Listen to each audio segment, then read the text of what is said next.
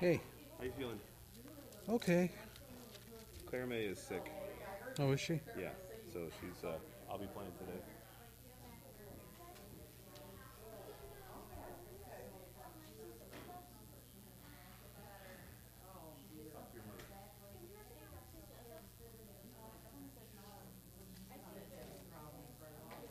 Dad, here's your mask. You need to keep this nearby.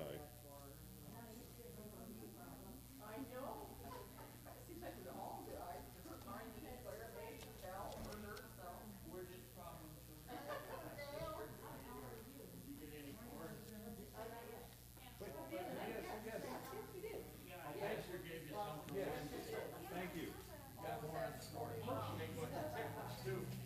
We got Pam made, she took 40 quarts of baby dill.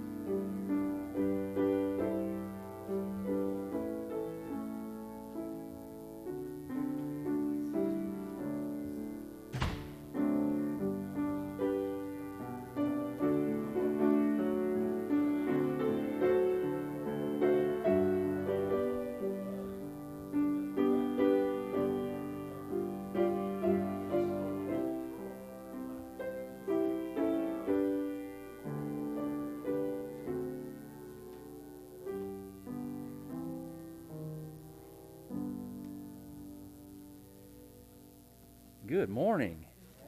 It's wonderful to see all of you and Carol this morning.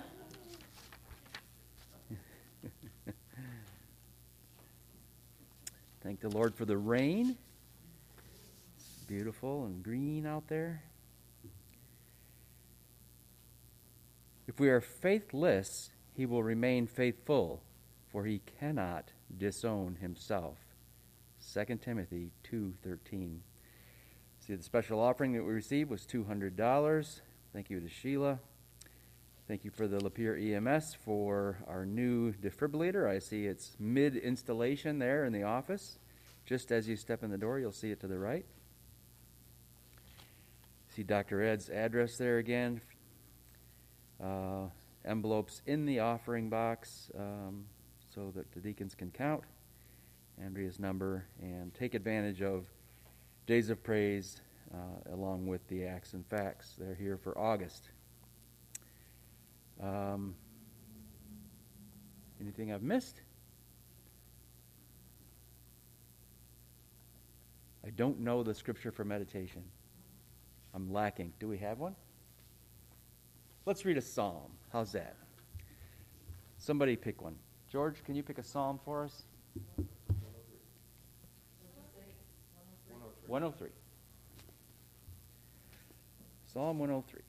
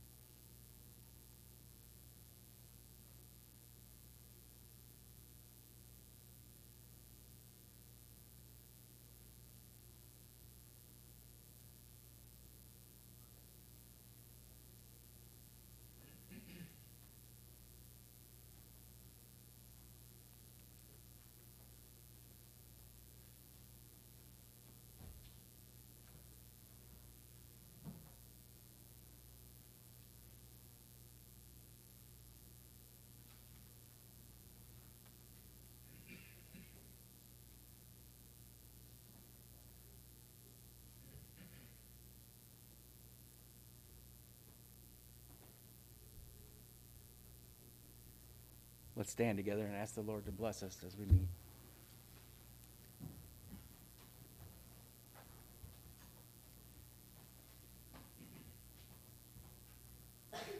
Our Father and our God, we ask that you would be pleased to meet with us today. Thank you for the Psalms, as we've read just now, of your greatness, of your forgiveness. We We don't get from you what we deserve. It's not justice, it's mercy. And we thank you for it. We ask that you would be with our pastor this morning as he opens the word and shares it with us, that your Spirit would do the work of teaching, that we would be open, that we would be free from distraction, that we would be able to make application of the Scriptures in order to be more like Christ.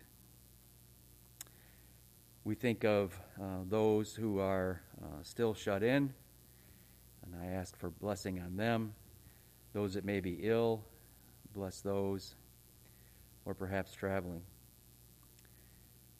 Again, Lord, we seek to worship and praise you. I pray that our songs would be acceptable worship unto you. Bless us as we meet. In Jesus' name, amen.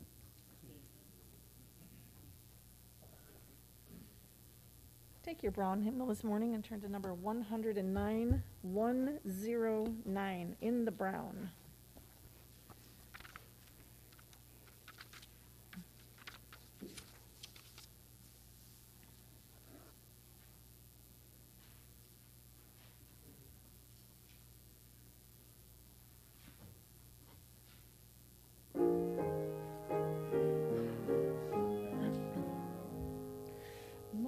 Majestic sweetness sits enthroned upon the Savior's brow. His head with radiant glories crowned, his lips with grace o'erflow. His lips with grace o'erflow. No mortal can with him compare among the sons of men. Fairer is he than all the fair who fill the heavenly train, who fill the heavenly train. He only plunged in deep distress and flew to my relief. For me he bore the shameful cross and carried all my grief, and carried all my grief. To him I owe my life and breath and all the joys I have.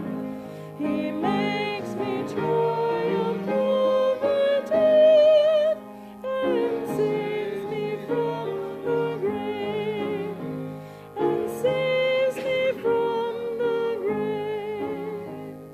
Since from his bounty I receive such proofs of love divine, had I 1,000 hearts to give, Lord, they should all be thine. Lord, they should all be thine.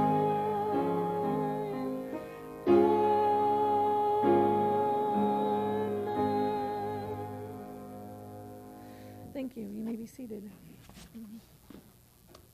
Sheila. Yes, ma'am. Do we have a favorite hymn? 201 in the Brown, Grace Greater Than Our Sin. 201. One of my favorites. Absolutely. Just one. There are so many. 201. I love this one too. If I can find, there it is.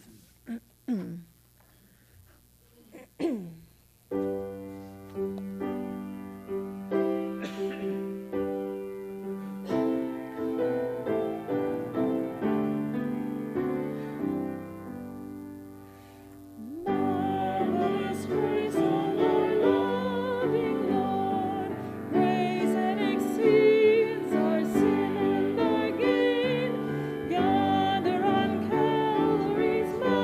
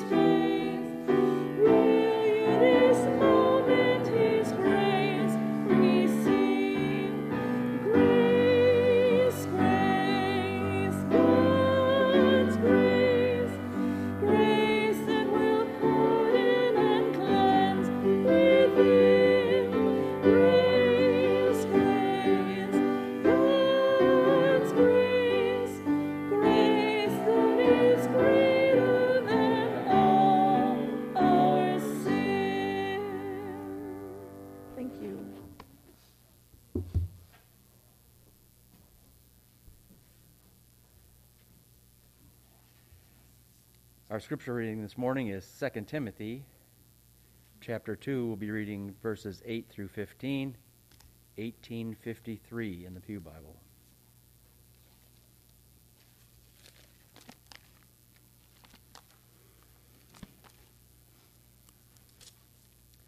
If you'll stand with us, we'll read together.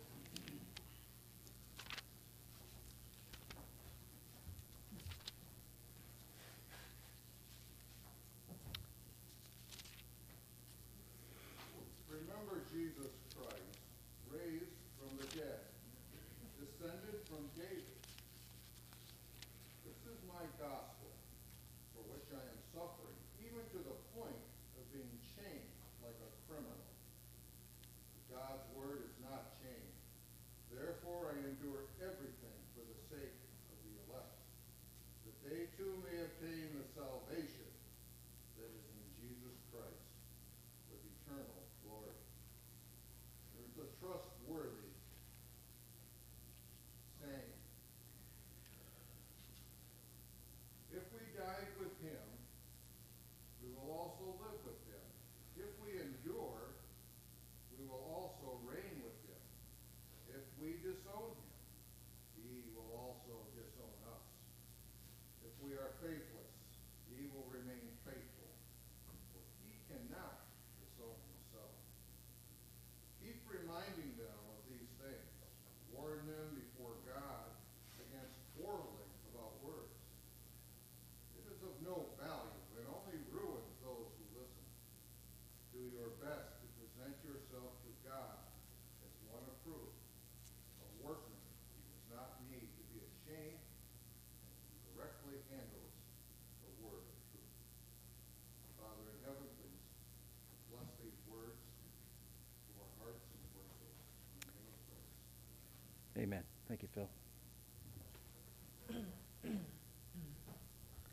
You turn in your hymnal again to 325, 325 in the brown hymnal.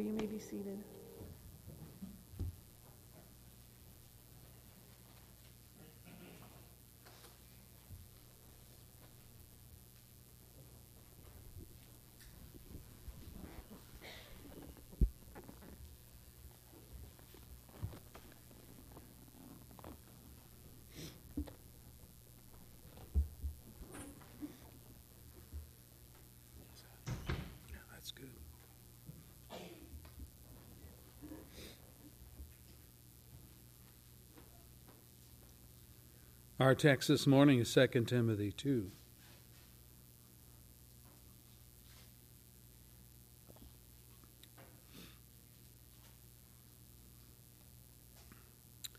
Give you a little update on my health. I'm now doing dialysis twice a day, so that really wears me out. And I'm waiting for a kidney transplant. And when that comes in, they say, get ready for 9 to 12 months of feeling absolutely terrible. So just alert the church ahead of time. I'm sure I'll have help from Jared and Doug, our elders, to help in terms of teaching and stuff, because I'm probably going to be laid up for a good part of that time. It doesn't look pleasant, to tell you the truth. I'm already tired and worn out, and I'm still chugging along. Just in case you don't know, my kidneys are failing. So we have in our family, both on my father's side and mother's side, kidney disease. And so now it's taking its toll on me. My brother also has kidney stones. I never had stones, thankfully, but they say my kidneys are dying. So that's where I'm at.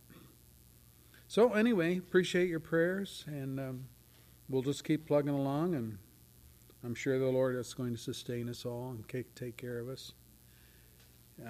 He likes little things, and this is a little church, so the Lord will take care of us. I'm very confident of that. All right, our text is 2 Timothy 2, verses 8 and following. In our previous study, we talked about faithful citizens under a government that might be hostile to Christian morality and principles. That's not a stretch for us to think about those things. We see it throughout the world, and sad to say, it's coming to America. It really is. We looked at some irrefutable truths. Number one, that God alone is the sovereign ruler of all people. He sets us in place under a government that exists, whether good or bad. God is in control of that. Secondly, everyone must submit himself, Paul says, to the governing authority, else we would be resisting the will of God. Think about that. We are to be law-abiding promoters of good in our society. So what if we have a bad, corrupt government? Well, when did Paul write what he wrote? Who was on the throne? Nero was Caesar of Rome. What did Nero do with Christians? Slaughtered them, crucified them on the Della Rosa, used them as human torches to light up the roadway that goes into Rome. Crosses along the way. If you've ever seen the movie Spartacus, it's a good, halfway decent rendition of what went on. I don't think they showed in that movie that they were set on fire, but they did show that the Christians were crucified on crosses and lined up along the road that went into Rome. Well, they pitched them with pitch and then lit them on fire, and they became the torches at night to illuminate the road. Terrible, wicked king. And history has had that happen numerous times with regard to Christians. But God alone, as we say, is the sovereign over all governments, and we're to submit ourselves to that. All government, we learned, has borrowed authority, not absolute authority. So what we mean by that is the authority comes from God, and that makes it legitimate, but it also makes that authority accountable to God. So we ask the question, what about that? State law versus God's law. Well, state law has the role of preventing anarchy, protecting the good, punishing the evil. Paul talks about that in Romans. That's why we have government. However, whenever the state oversteps its authority or reverses its role by punishing the righteous and rewarding the wicked, we are not obligated to comply. If you've seen the story of Corrie ten Boom under Nazi-occupied Germany, she wasn't going to knuckle under to what Hitler wanted to do with the Jews, so she became a protector. And you've probably seen the movie, The Hiding Place, where she hid condemned Jews in her attic way and so forth. And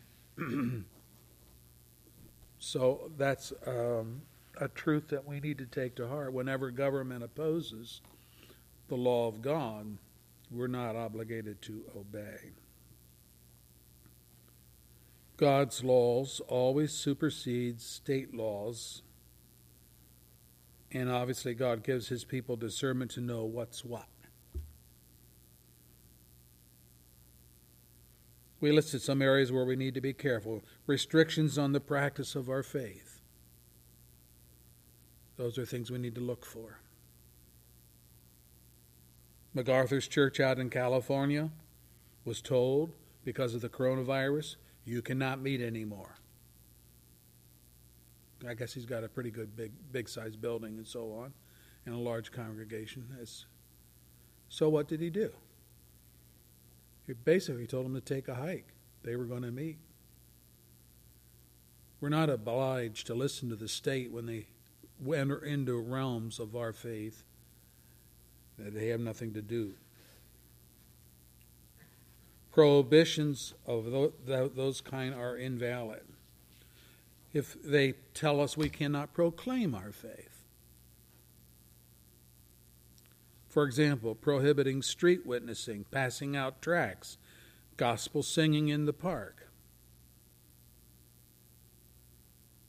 They can have a rock band in the park, we can have a gospel choral group in the park. And sometimes we roll over and play dead when we shouldn't do that. And anytime they try to compel us to violate the moral principles of our faith, we oppose that. Well, today we're going to conclude this series on living faith, which I've labored to point out that a living deposit of genuine faith God gives to his people, and it will result in the trust in him and using that faith all of our life. It's not just the beginning. We looked at this parable, the master of the estate who distributed his own resources to his stewards, expected that upon his return they would have utilized his resources well and would have advanced his kingdom through their faithful living. And that, of course, you had the bad steward that didn't do that. He hid the talent that he was given in the ground. So as we come to our study today, close out this series, let's pray. Our Lord, we thank you for the privilege we have to look once again into your word and to be encouraged by it, challenged by it, rebuked by it, saved by it if we're not saved.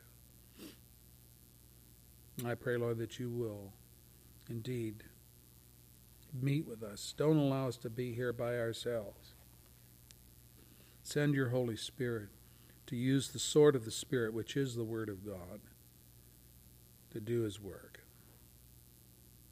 And we thank you for the written word. We thank you for protecting it through years of persecution. May we understand how privileged we are to have our own personal copy of the Holy Bible.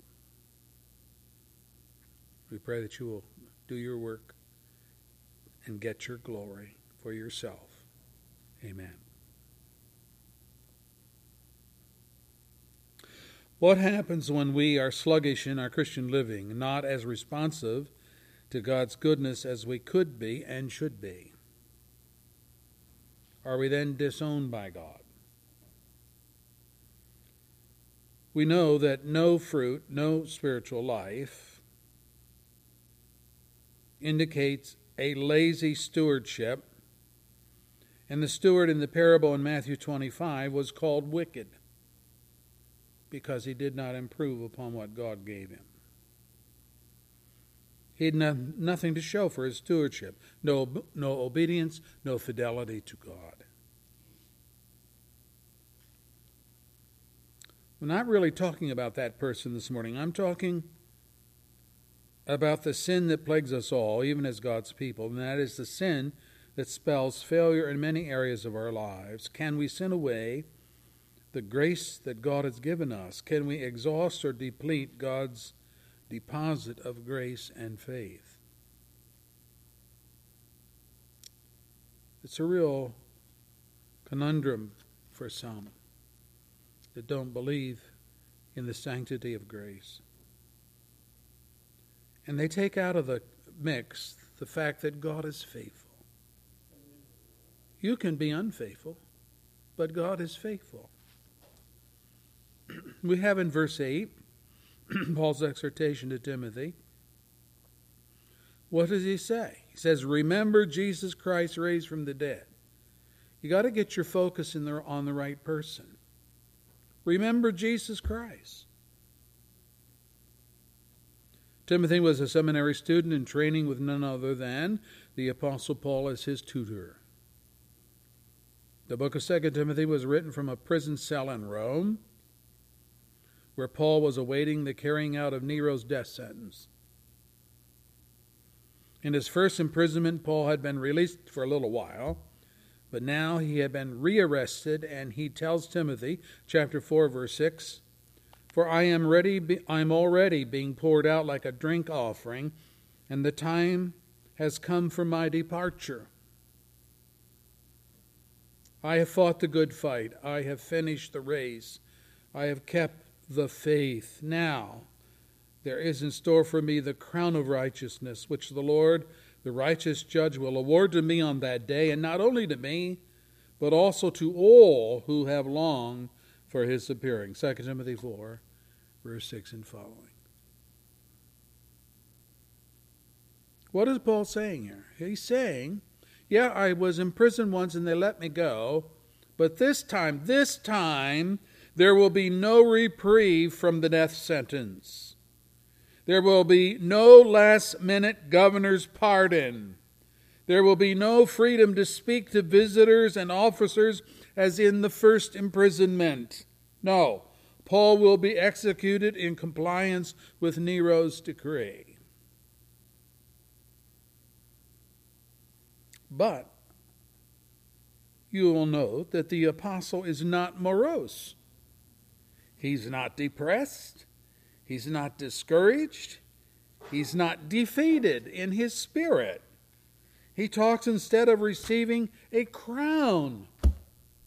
He talks about an award presented by none other than the Lord himself. Verse 8. It's almost, I say almost like, wow, he's anticipating this. In chapter 4, verse 18, he goes on to say, the Lord will rescue me from every evil attack and will bring me safely to his heavenly kingdom. To him be the glory forever and ever. Amen. There's a doxology right in the book. And by the way, he's not saying here, God will rescue me from Nero's sword. That's not the rescue he's talking about.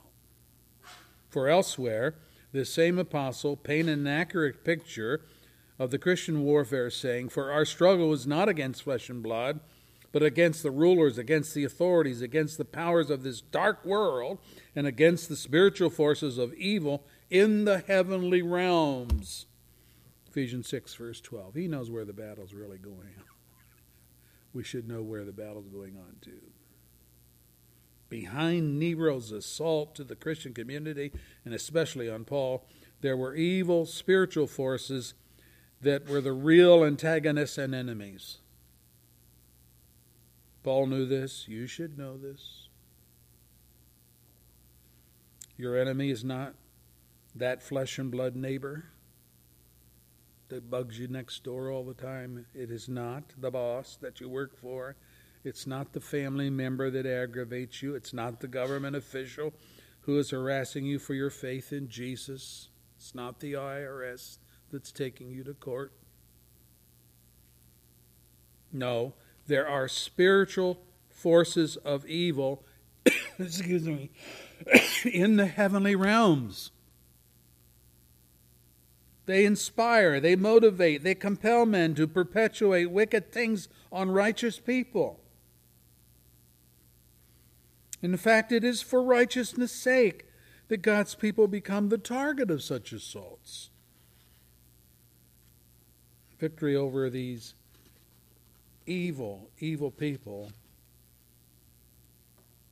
is what Paul references when he says, "The Lord will rescue me from every evil attack and will bring me safely into his heavenly kingdom." So it's obvious that Paul is about to be executed for his faith. He knows that. And this time, there's not going to be any reprieve. No. You know, the last words of a dying person are very important. They're very important. We know this even in the secular realm of human relations. I mean, when a loved one is dying, what do? We rush to their bedside, hoping to say our last goodbyes, eager to hear anything they might have to say to us if they can still speak. Paul is in full control of his faculties. He is not suffering from dementia. He is not suffering from senility. Timothy is urged, verse 9 of chapter 4, "Do your best to come to me quickly," says Paul. But even if Timothy does not make it in time, Paul, ever the teacher of gospel truth, writes to Timothy his last will and testimony, and here it is. Here's what he says. "Timothy, remember Jesus Christ, raised from the dead, descended from David." Verse 8. Short and sweet. But why? My, how packed with truth that is. Jesus Christ, Christ meaning the Messiah, raised from the dead. We don't serve a dead Savior. We serve a living Savior. Descended from David. He's a king, King of kings and Lord of lords. Remember King David's heir, and at the same time David's Lord and your Lord. Remember the content of the gospel message which I preached, verse 8. Remember that though I may be chained in a dungeon, the word of God is not chained, verse 9. Remember that in Christ Jesus the elect of God are assured of salvation with eternal glory, verse 10. These are things you should remember. He's building a case here for the faithfulness of Jesus Christ to his people, and that is why he can say, and that is why he does say, "There is in store for me the crown of righteousness, which the Lord, the righteous judge, will award me." Chapter 4, verse 7. We listen to that testimony and we say, "Good for you, apostle, but I'm no Paul." We think to ourselves, well, Paul has earned his spot in heaven. He has suffered much. He's endured great persecution for his faith. But I'm a shabby shadow of Christian fidelity. I have left the Lord down so many times that I cannot remember them all. My life is pocked with much sin and betrayal in the gospel. Well, if that's the way you're thinking, you're missing the point of Paul's testimony. Paul is not pontificating on his own virtues. He is telling Timothy and all of us, remember Jesus Christ. The Lord will award to me on that day a crown of righteousness, not only to me, but also to all who have longed for his appearing. Chapter 4, verse 8. So Paul is not banking on his own righteousness, but a crown of righteousness given to him by Christ, a righteousness found only in Christ, and given not just to apostles and seminary students, but to all who love Jesus and all who look forward to his appearing. That's why you must remember Jesus Christ.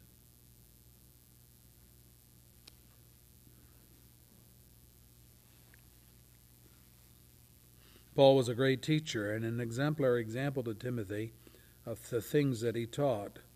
But he wants Timothy to remember what? Not me.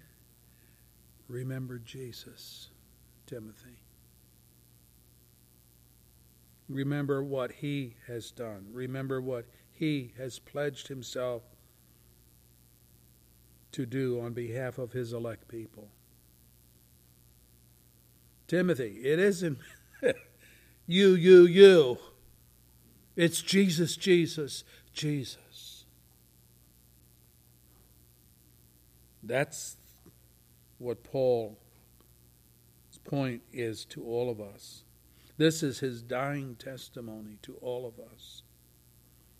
He is going on record in his final words to tell us the secret of our security in spiritual matters. His trust is not in self-confidence, but trust in Jesus Christ raised from the dead. In Jesus, the living Savior who stands ready and able to save his people come what may, even though he, Paul, is facing death. And this time, there will be no reprieve.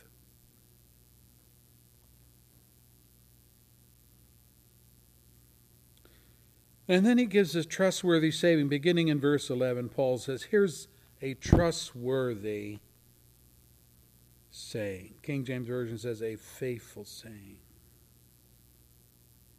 What's he saying?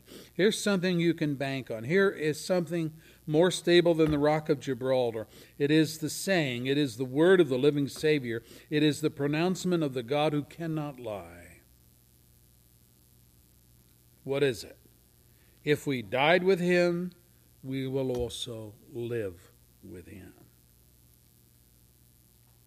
This has to do with beginnings, doesn't it?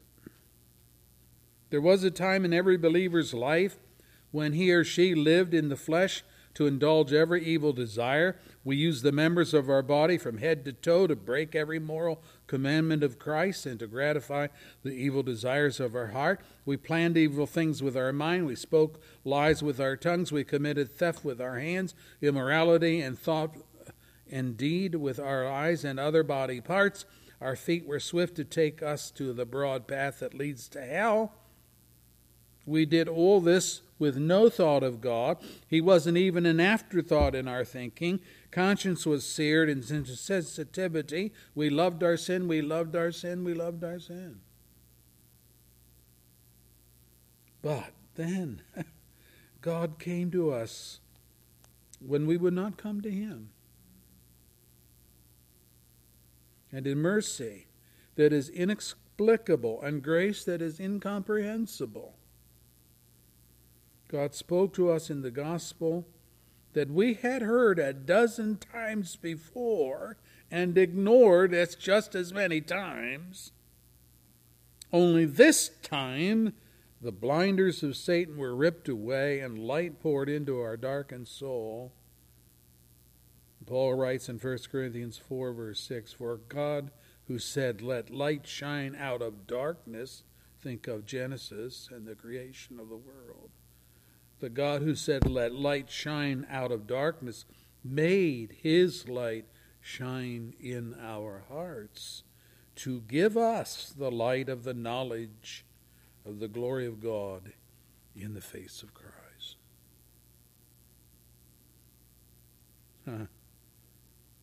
Think about that. The miracle of creation and the miracle of new birth. Paul links them together. A new earth, a new heaven, and a new you.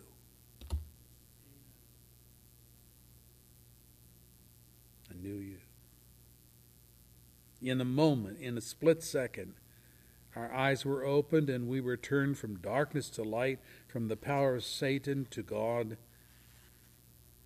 so that we may receive forgiveness of sins and a place among those who are sanctified by faith in Jesus. Acts 26, verse 18. Now, as a result, we died that day. And we came alive spiritually for the first time in our physical life. And Paul says in Romans, now if we died with Christ, we believe that we will also live with him. For we know that since Christ was raised from the dead, he cannot die again. Death no longer has mastery over him. The death he died to sin once for all. But the life he lives to God. And in the same way, count yourselves dead to sin, but alive to God in Christ Jesus. Therefore, do not let sin reign in your mortal body, so that you obey its evil desires. Do not offer the parts of your body to sin as instruments of wickedness, but rather offer yourselves to God as those who have been brought from death to life. Offer the parts of your body to him as instruments of righteousness. Romans 6, verse 8 and following. You die once, you live forever.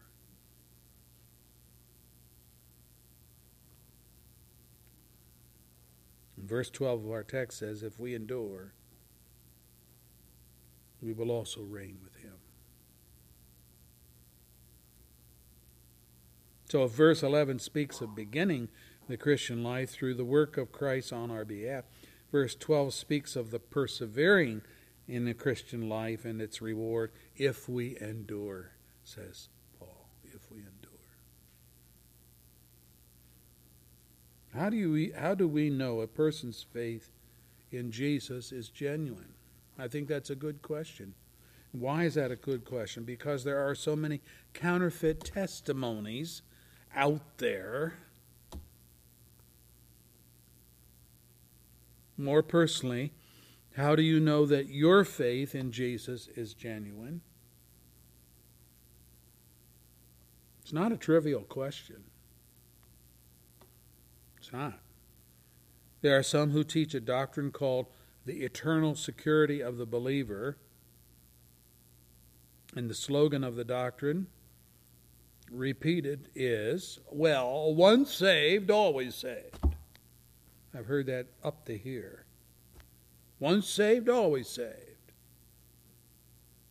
Now, while there's some truth to this, the slogan has been misdefined and misused by some to say, once saved, it matters not how you live, because you can never lose your salvation.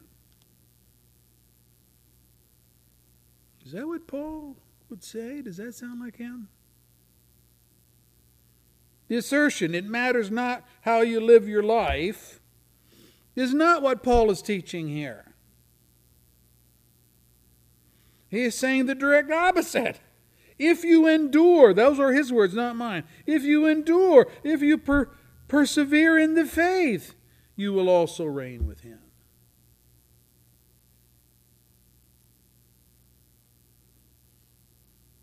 Starting the race with Jesus is not rewarded. Finishing the race is rewarded.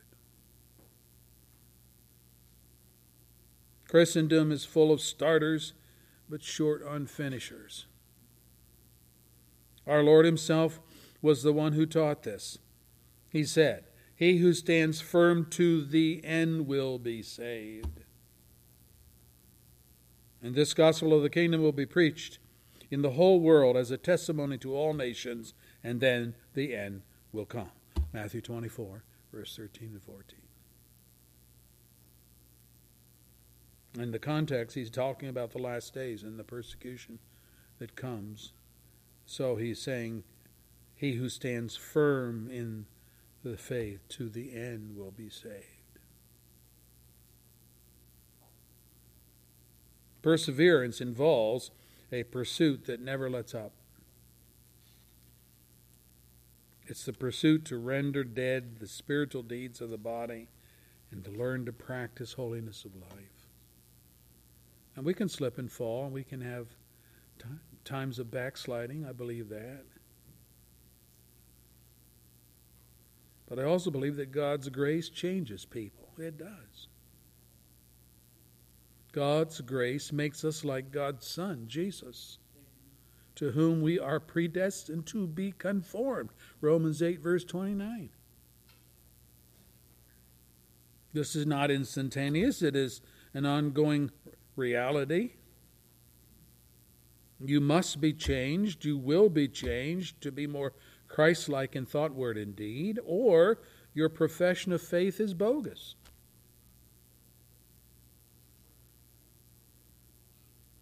By the way, Paul never accepted a person's testimony unless there was evident holiness in the life to back it up. This is why he wrote to the Corinthian church, to people to whom he was the first to preach the gospel. Here's what he wrote to them. You guys need to examine yourself to see whether you are in the faith. I'm reading Scripture. Paul's words. What? Yes. Examine yourself to see whether you are in the faith. Test yourself. Do you not realize that Christ Jesus is in you? Oh, unless, of course, you fail the test. 2 Corinthians 13, verse 5. Why would he write that to them? Because Corinth was a church tolerating immorality in their midst, backbiting in their midst, lawsuits against one another, dissension, disorderly conduct like drunkenness at the Lord's table of all places, disrespect for Paul and other preachers of the gospel that came their way to share the truth. They were proud and arrogant and defiant. So the question comes, where was the Spirit of Christ in them? Where's the evidence?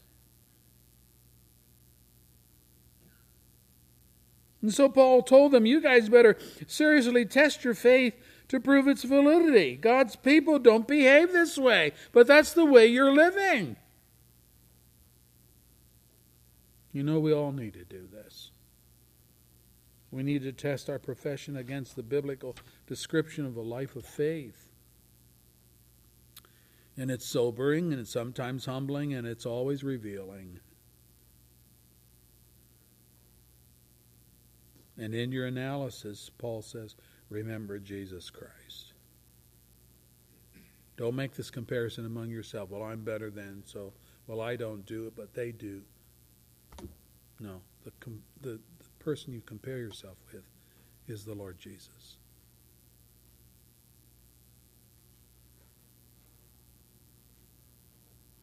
Oh, and also verse 12, if we disown Jesus, Paul says he will disown us. Did you know this verse was in the Bible?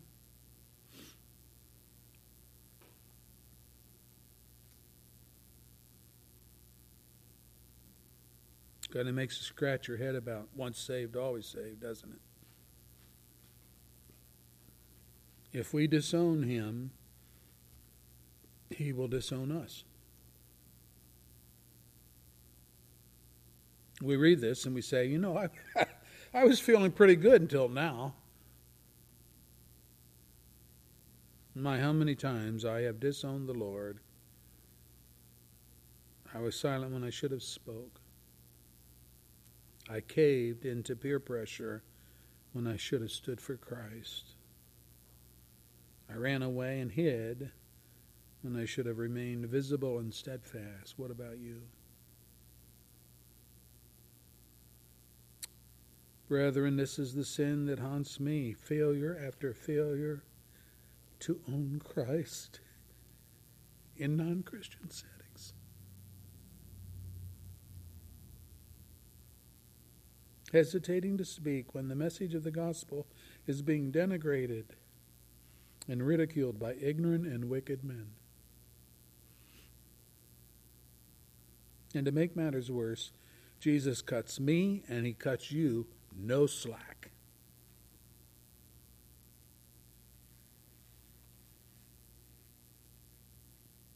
Instead, he says, whoever acknowledges me before men, I will acknowledge him before my Father in heaven. But whoever disowns me before men, I will disown him before my Father in heaven. And we gulp.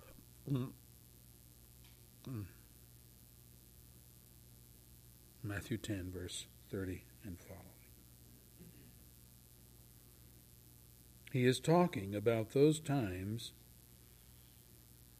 when, because of fear, we fail to acknowledge Christ. And we've all done it. We've all played Peter in the courtyard.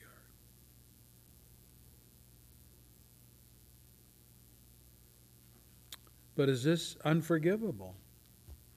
Is there no recovery from such cowardice? Remember Jesus' warning to Peter? I tell you the truth, Jesus answered, this very night before the cock crows, you will disown me 3 times. Matthew 26, verse 34. And though Peter protested that such would not be the case, he did disown his Lord, and in public arena, not once, but 3 times, the last being peppered with cursing and protest. Whoa. What about the other disciples? Let me read it for you. But a time is coming and has come when you will be scattered, each to his own home. You will leave me all alone, you disciples. Yet I'm not alone, for my Father's with me. John 16, verse 32. Isn't leaving Jesus in the hour of crisis to the incarceration of his enemies a form of disowning him? Yet all the disciples, all of them to a man, did this. For Peter, you recall that he went out in the courtyard that night and wept bitterly for his denial of Christ. Yet at the open tomb, the angel instructed the women there, go tell his disciples, and Peter, go tell the disciples and Peter that he is going ahead of them into Galilee, and there you will see him just as he told you. Mark 16, verse 7. And along the seashores of Galilee, some days later, Jesus reassured Peter, saying 3 times, Peter, feed my sheep. You're still my man. You're still the guy that I want to preach to my sheep. And every disciple to a man was summarily reinstated as they sheepishly reunited in the upper room, still in fear for their lives. And Jesus appeared saying, peace be with you. John 20, verse 19. Those cowardly men who caved into their sinful fear that day became the lights for the gospel that even physical persecution could not snuff out. We have the histories of most of these men, and it's astonishing. I'm talking about the thereafter. Let me read some for you. Peter, crucified upside down by his own request at age 70 under the edict of Nero. In AD 69, the same year, Paul was beheaded by Nero. Andrew, crucified at Patras in Achaia by order of the Roman Senate, AD 70. Bartholomew preached the gospel in Upper Asia, Syria, even into India, and later in Armenia, where the king's brother and wife were converted, and this so enraged the king that he crucified Bartholomew upside down and then flayed him alive and finally cut off his head because he refused to recant his faith. Whoa. Doubting Thomas. What happened with Doubting Thomas? He traveled and preached in the East Indies, where the natives were persuaded to renounce their worship of the sun god. He was accused by the cult priests and tortured with red-hot plates, after which he was thrown into a furnace and burned alive.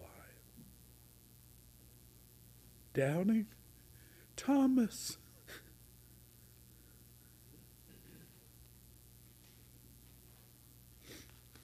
Matthew was nailed to the ground with stakes and then beheaded in Nabadar, the capital then of Ethiopia. Simon the Zealot, after bringing the gospel to Egypt and Cyrene and Africa and Libya and Great Britain, finally joined his brother Thaddeus, who was ministering in Persia, and there Simon was crucified with Thaddeus, and Thaddeus was beaten to death with rods.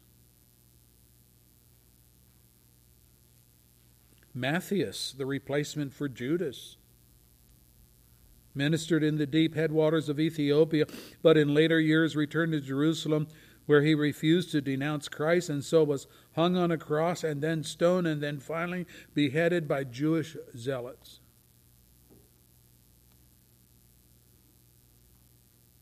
On and on it went. Only the Apostle John died of old age after being exiled to the Roman penal colony of Patmos for preaching the gospel. He was later released, and he died as an old man in Ephesus. All these apostles who ran away, who hid in fear, disowning Jesus in his crucial hour, they became men who in ministry proved their love for Jesus in the end. But be careful to give credit where credit is due. Their fidelity had nothing to do with self-reformation, nothing to do with that, but everything to do with Jesus' faithfulness to them. And this is why Paul tells Timothy, remember Jesus Christ, raised from the dead, descended from David. Verse 8. This is a great truth for us. Faithful Jesus to unfaithful people. Just think about it. Fidelity unrequited. Verse 13. If we are faithless, he will remain faithful. Unrequited refers to something that's not reciprocated, something that's not returned. People speak of unrequited love. Some woman falls in love with a particular man, but he doesn't love her back. He may even be indifferent. This is unrequited love. So here Paul tells us that God is not like that in dealing with his people. He says that just because we are faithless when obeying God and loving him does not mean that God is going to be faithless and unloving to us. Instead, God is going to be faithful to us even when his fidelity is unrequited, worse, even when we are faithless. That's something to grab hold of. And it's a hard sell for some people to understand this. I mean, all of their dealings with one another is based on reciprocation.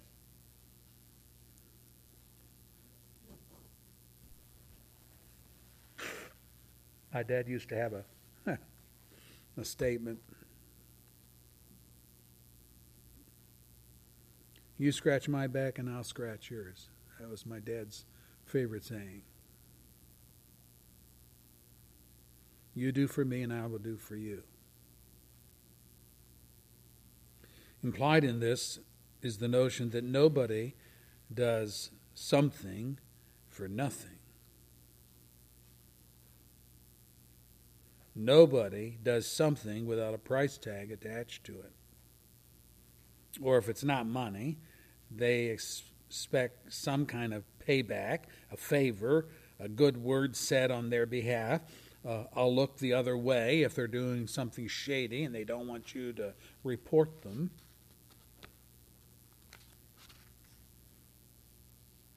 This is why every religion in the world except Christianity is a works religion. People are working hard to earn salvation and a spot in heaven because they construct God in the mold of man, whereas the gospel constructs us in the mold of Jesus Christ. Man expects to buy, to pay, to barter with God for spiritual favors, just as he would pay for any goods or services in day-to-day living. Kindness with no strings attached, salvation free, fully paid for by a Savior is absolutely foreign to people of the world. It is. They don't believe it. They always think in terms of, what's this going to cost me? What's the catch? And when we add deliberate sin into the mix, God's grace becomes even more suspect. You mean, even if I am faithless, God will remain faithful? I don't believe it. Yet every Christian here is living proof of God's unrequited fidelity towards us. How can this be? Well, basically because God is faithful by nature. Look at verse 13. He cannot disown himself. Strange as it may sound, there are certain things that God cannot do. He cannot lie, for example. Titus 1 verse 2 says that. He cannot sin. God made him who had no sin to be sin for us, so that in him we might become the righteousness of God. 2 Corinthians 5 verse 21. Jesus is identified as such a high priest meets our need, one who is holy, blameless, pure, set apart from sinners, exalted above the heavens. Hebrews 7 verse 26. God's faithful character has tremendous implications for our salvation. Let me suggest some. Number one, God can never renege on his promises. He can never renege on his promises. Cannot. Do you get that? Not will not, but cannot. He cannot renege on his promises. Let me read it for you. The Lord is faithful to all his promises and loving towards all he has made. Psalm 145, verse 13. Again, let us hold unswervingly to the hope we profess, for he who promised is faithful. Hebrews 10, verse 23. Or again, you know, therefore, that the Lord your God is God. He is the faithful God, keeping his covenant of love to 1,000 generations of those who love him and keep his commands. Deuteronomy 7, verse 9. We don't know a being like this. There's no human being like this. God can never renege on his promises. Secondly, God can never sin against you. He can never do anything wicked towards his people. Think about this. He cannot do it. It's not will not. It's he cannot do anything wicked towards his people. Let me read it for you. He is the rock. His works are perfect, and all his ways are just. A faithful God who does no wrong, upright and just is he. Deuteronomy 32, verse 4. Again, for the word of the Lord is right and true. He is faithful in all he does. The Lord loves righteousness and justice. The earth is full of his unfailing love. Psalm 33, verse 4 and 5. Or in Psalm 146, the maker of heaven and earth, the sea, and everything in them, the Lord, who remains faithful forever. He upholds the cause of the oppressed and gives, can't get my papers, gives food to the hungry. The Lord sets prisoners free. The Lord gives sight to the blind. The Lord lifts up those who are bowed down. The Lord loves the righteous. The Lord watches over the alien and sustains the fatherless and the widow, but he frustrates the way of the wicked. The Lord reigns forever. Your God, O Zion, for all generations. Praise the Lord. Psalm 146, verse 6 and following. And thirdly, God can never fail to forgive you your sins if you're trusting Christ. Can't do it. Let me read it for you. 1 John 1, verse 9. If we confess our sins, he is faithful and just, and he will forgive us our sins and purify us from all unrighteousness. Again, you do not lack any spiritual gift as you eagerly wait for our Lord Jesus Christ to be revealed. He will keep you strong to the end so that you will be blameless on the day of our Lord Jesus Christ. He'll keep you strong to the end. God, who has called you into fellowship with his Son Jesus Christ our Lord, is faithful. He's faithful. 1 Corinthians 1, verse 7 through 9. Again, if we walk in the light as he is in the light, we have fellowship with one another, and the blood of Jesus, his Son, purifies us from all sin. 1 John 1, verse 7.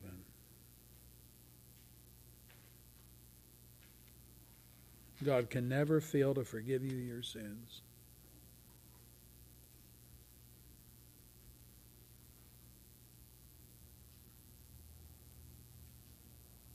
And fourthly, God cannot abandon you to the temptations of Satan and to hell's damnation. He cannot. Let me read it again. Christ is faithful as the Son over God's house, and we are his house.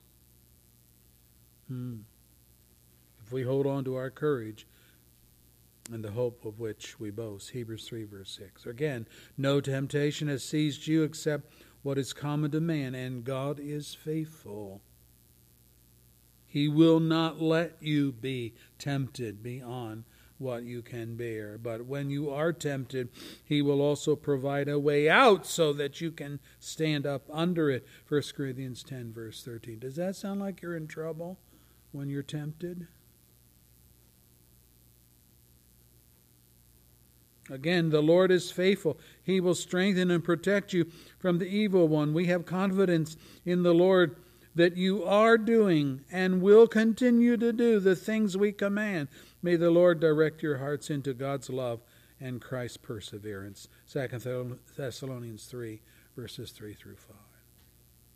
Sounds like to me that when God gets his teeth into you, he doesn't let them go. He's hanging on tenaciously. Oh, and number 5, God can never turn down a sinner who sincerely calls on him for salvation. If you confess with your mouth Jesus is Lord and believe in your heart that God raised him from the dead, you will be saved. For it is with your heart that you believe and are justified, and it is with your mouth that you confess and are saved. As the Scripture says, anyone who trusts in him will never be put to shame. For there's no difference between the Jew and the Gentile. The same Lord is Lord over all and richly blesses all who call on the name of the Lord. For everyone who calls on the name of the Lord will be saved. Romans 10, 9 and following. 5 verses there. Never, never, never, never call upon the Lord. Can you hear the sweeping scope of these promises? Anyone who trusts, all who call, everyone who calls. Those are sweeping statements. No barrier but your own reluctance. No restriction but your own unbelief. Today is your day of salvation. If you're not saved, God is calling you today to trust Him. He's not asking you to partner with Him. No, but to lean on His faithfulness alone. He's paid it all in Jesus. There's nothing for you to pay. You're just called upon to believe it. Father, we thank you for your word. How precious. We're thankful that salvation really is not a partnership, because guess what? This part of the partnership would always fail. But you are, as we have read these many scriptures, you are faithful. Faithful. That's why our salvation is secure. Because it does not depend on us. It depends upon your faithfulness. We thank you for that. You reached down from heaven. You came down from heaven. You went to the cross. You paid our indebtedness to the broken law. And you pull us up out of the miry clay, set our feet upon the solid rock, granted us life and peace and hope. And yes, the faith that it takes to believe you and trust you only. If there's any here today struggling with the whole idea of salvation, may they hear these sweeping statements. Anyone who trusts, all who call, everyone who calls. There's no restrictions here except our own lack of action. And even that, Lord, you will make us willing in the day of your power. I pray that today will be the power of salvation for some. In Christ's name, amen. Our closing hymn is 43 in the hymnal, the brown.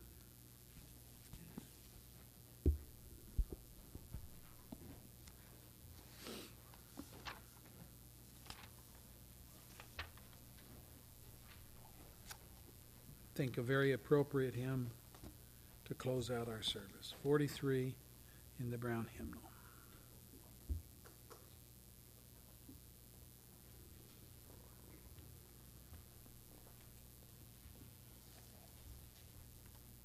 Let's stand together and sing.